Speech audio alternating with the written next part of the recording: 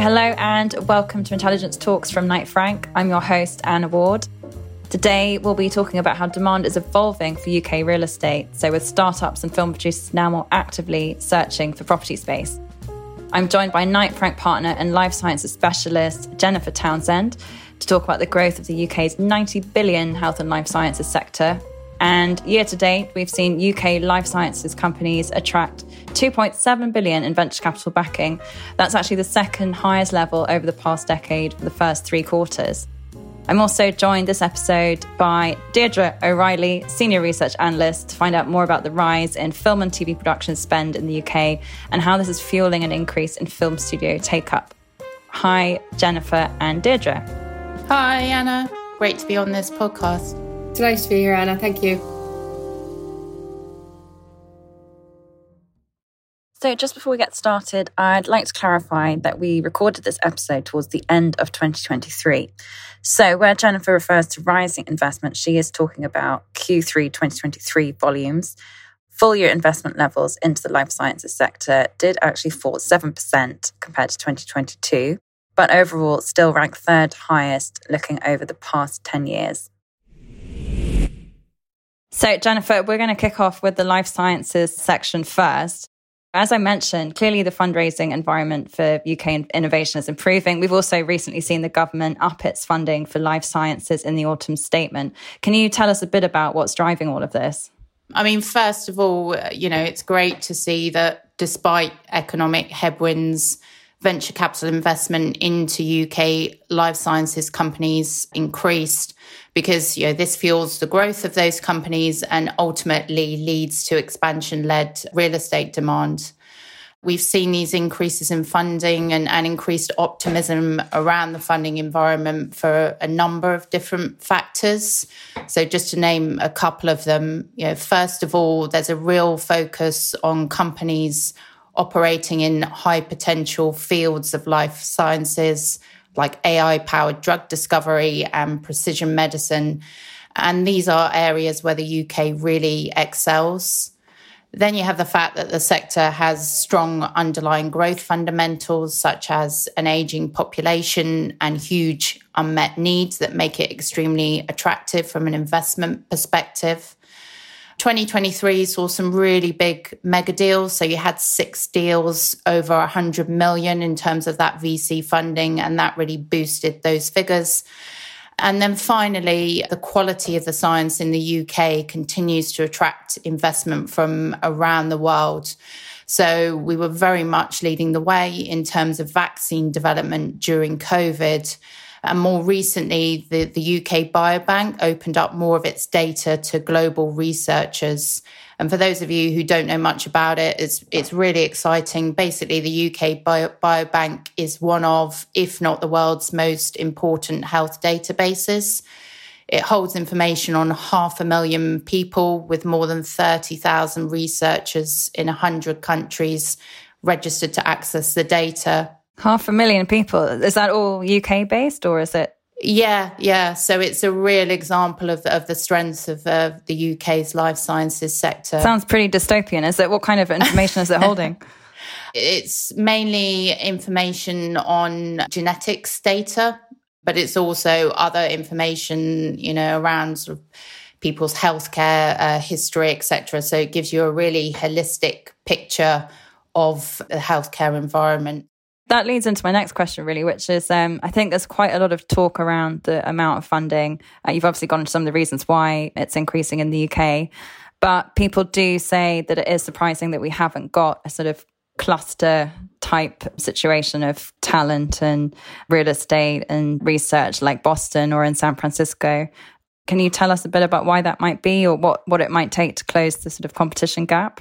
I mean, I think it's important to firstly remember that the UK life sciences sector is still in its nascent stages when compared to the US, and it takes many years to develop a fully functioning, mature ecosystem. So that's fundamentally why we're not at the same scale as some of those US clusters. But we certainly have all the right ingredients for the sector to continue its growth trajectory.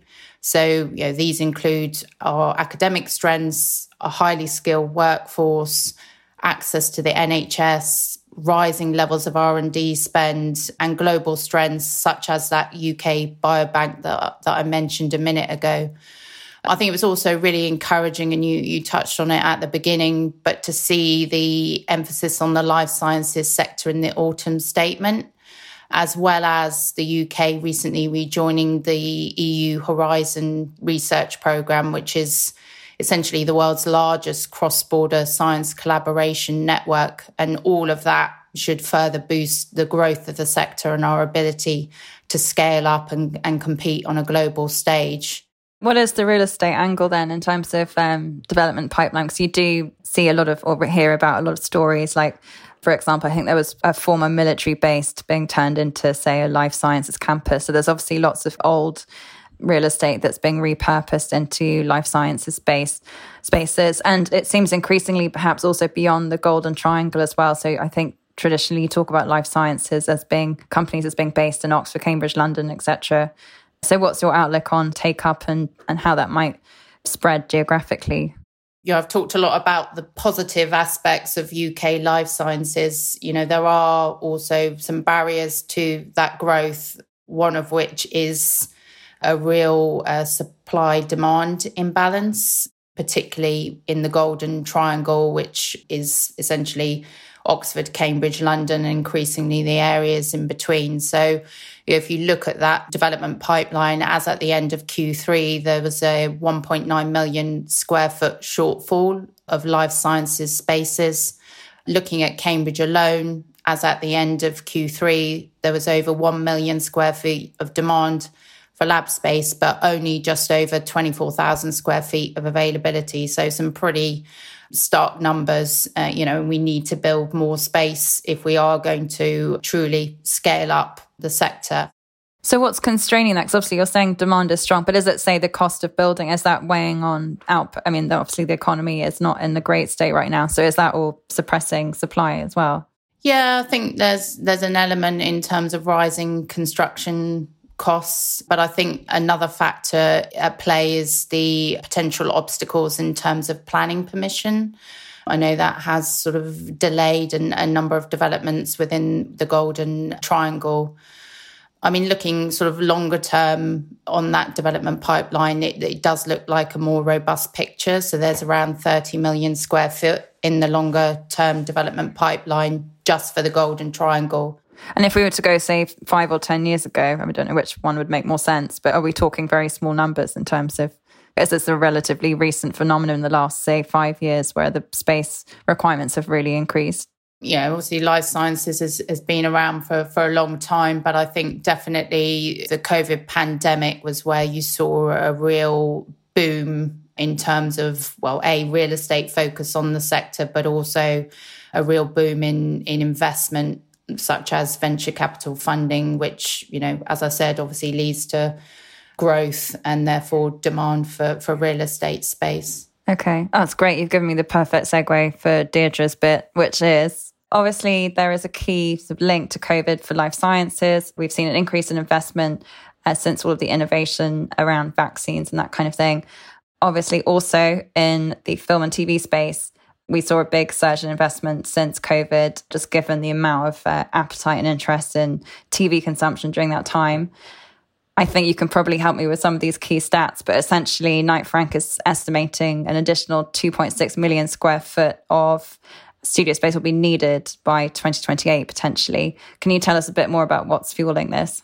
I think you hit the nail on the head there with the COVID pandemic point, because I think the key driver in the film studio sector is the rising demand for more and more original content by consumers, which obviously was a big factor in 2020, 2021, and that kind of growth fed into the industry. So spending on the production of film and high-end TV is closely tied to the consumption of high-end TV and film. And the most recent statistics from the BFI for 2022 show growth in long-form single-episode productions made by streaming platforms. So major players such as Netflix, Amazon Prime, Disney+, Apple TV, all the household names, they've been increasingly investing in original content and single productions to acquire and retain customers. but also the number of streaming platforms is also growing, and these platforms are increasingly looking to produce their own content as well. Total spend per production increased by 31% year on year in 2022 to a record high, and this was 86% higher than pre-pandemic levels. Higher spending per production then means greater demand for higher end purpose-built studio space. However, while we do expect production spend to continue rising, future production spending is probably not going to maintain that kind of same pace of growth that it had experienced during the COVID years. Deirdre, just based on what you just said, are you essentially saying that it's likely that there will have been a sort of spike in investment in the COVID years and that will sort of start moderating now? Well, in terms of production spend, the production spend will keep rising, but the pace of growth, so that percentage growth year on year, is expected to moderate. So we don't kind of expect that pace of growth to maintain the same high levels of growth that we experienced in previous years. And there's a couple of reasons for this. Obviously, we've seen high inflation. So ongoing inflation has not only impacted production budgets, but it's also impacted consumers' viewing habits, including subscriptions, cinema attendance as well, which impacts platforms' revenues. And platforms then are responding to this by offering lower cost subscription plans supported through ad-supported subscriptions to retain customers and maintain revenue. But in terms of demand for content, the future does look bright. And according to digital TV research, and we touched on this in a little bit in the report, both global subscription revenues from SVOD, so that's subscription video on demand services, and subscription numbers are expected to continue to grow out to 2028, while advertised-based video on demand, which relies upon advertising revenue, has also strong prospects for long-term growth. And cinema as well is also expected to continue its post-pandemic recovery, according to PwC. What's the best way of putting all of this into context? Because obviously I know people get quite excited about film studios. Clearly, it's a kind of newer part of the real estate world in a way. It's been there, but it's now, as you just said, Netflix, Amazon, this is a sort of growing newish area. But if you think about this from a sort of real estate investment point of view, does this make up quite a small part of what we would call the industrial market? So the warehousing side of things, which has obviously been around for a while. It's difficult to say. So we in Knight Frank, we track space occupied in industrial units over 50,000 square foot. But there are also a number of industrial units below this size band, which are being leased to studio operators and film production companies as well. But if you just look at the larger end for units over 50,000 square foot, over the past 5 years or so, about 2.4 million square foot of industrial space has been leased to film studio operators. And I suppose just looking, say, at the percentage or the proportion of industrial space that is being leased to these companies by square foot, say if you look at the take-up over 2021, the proportion was 0.6% leased to film studio operators. This increased to 1.6% in 2022 and 2.1% in year-to-date 2023. So although it's that small player in the industrial market, it is still growing at a fairly steady rate. I suppose examples of this actually is Netflix signed 5 to 10 year leases on a number of speculative industrial units in Seagrove Park, Enfield and Seagrove Park, Hayes during 2021 and 2022, amounting to about 315,000 square foot, while Sky Studios took over 300,000 square foot of speculative space at Panattoni Park and Borehamwood. But there's also then the conversion of vacant second-hand industrial property, which provides an alternative opportunity to utilise existing industrial space. So one example of this adaptation of warehousing space is the conversion of industrial units at Premier Park in Park Royal in West London into RD Studios. So it's not just about building new space, you're talking about repurposing existing space, essentially. So there's different types going on. Exactly. So there's both. So there's speculative space that has been developed in the industrial sector due to low supply levels. And remarkably, some of these large speculative units have been leased to your large film production players such as Netflix, and they're achieving very strong rents in those areas. But then you also have the conversion of existing studio space. And as well, institutional grade stock of studio space has increased in recent years as well, meaning that studio buildings are now being built with ESG credentials in mind. So these Seagrove Parks and Panattoni Parks will have high BREEAM credentials. Just stepping away from the film studios, what other areas of industrial real estate would you say are growth areas, perhaps bigger than film studios, but just on a similar trajectory? The industrial sector has proved its resilience over the last year, despite the challenges in both the occupier and investment markets. And, there's still positive rental growth story in the sector.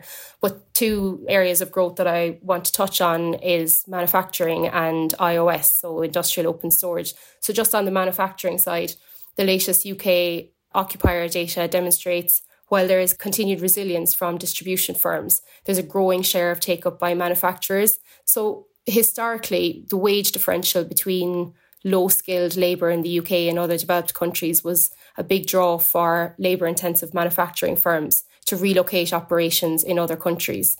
And the containerisation of the freight industry as well made shipping more efficient and cost-effective. But today, however, we're seeing firms seeing these cost advantages eroded due to economic growth in offshore production bases. So manufacturers are looking to kind of shorten their supply chains, reshore their production bases closer to home. And new hubs would mean greater demand then for industrial property for both production and logistics operations. Just on that point, though, I guess maybe we could bring Jennifer back in on this, because it seems like we're both painting a bit of a picture of the UK sort of manufacturing more domestically, obviously innovating in life sciences. So there seems to be a bit more going on the domestic front. Yeah, absolutely. I mean, a lot of the focus of life sciences tends to be on the R&D side of things and lab space, which is obviously extremely important. But there's all these exciting treatments that are now starting to come through to commercialization stage, and they will obviously need to be manufactured somewhere. And, that arguably should be in the UK. In terms of sort of life sciences manufacturing, a lot of the push is towards more personalized treatments. So without getting too deep into the science, there's something called cell and gene therapy, which is a huge growth area. And that involves essentially modifying, this does sound quite dystopian, but modifying our more dystopia. Oh my God. Our own, it's also very exciting, modifying our own cells and genes. So we're not talking about the batch production of aspirin or anything. So these manufacturing facilities have to be in close proximity to the patient because you're dealing with living organisms. It has to be in a controlled clean room environment, and therefore it's more conducive to being done domestically rather than with these huge global supply chains. So I think, there's a real opportunity looking forward for the UK to take a lead in terms of life sciences manufacturing. And as you said, there were a couple of really positive initiatives announced in the autumn statement around investment zones centred on advanced manufacturing. 10 out of 10, that's a good link. Deirdre, have you got another one for us? We were talking about growing areas in industrial. We've done film studios, done manufacturing. Have you got another one, or is that it for today? There is one that I wanted to touch on as well, and that's industrial open storage. So it's quite an embryonic asset class. It's still in its infancy, but it's been talked about a lot. So industrial open storage sites are highly versatile, and they're being used as storage facilities and support multiple industrial sectors, including e-commerce, automotive, construction, logistics businesses, and more. And I suppose especially at the moment, given high construction costs, getting involved in kind of a less complex and capital-intensive asset than an urban warehouse has its appeal. And I think from an investment perspective, traditionally, the space has seen a greater proportion of owner-occupiers and fewer institutional investors.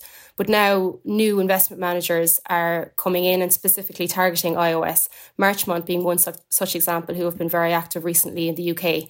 So I think at a time where there is market uncertainty and a higher cost of debt and difficult planning processes, investors are seeking greater returns through the potential of rental growth in IOS, and the supply is actually generally limited as well, and inquiries have been consistently growing, which makes it attractive to investors. So it's one to watch, I think. Thank you both for joining me, Jennifer and Deirdre. Great to get your insight on the growth of life sciences. Jennifer, why so much funding is coming into the UK, yet why there's no cluster on the level of San Francisco and Boston. And Deirdre, really interesting to hear about the boom in TV studios, particularly post sort of COVID years, and where all of that is heading. Thank you for joining me, Jennifer and Deirdre. Thank you. Thanks for having us, Anna. For more analysis, you can subscribe to our research note, which goes out every Monday, Wednesday and Friday. See our show notes for more details. Please subscribe wherever you get your podcasts, and thank you for listening to this week's Intelligence Talks.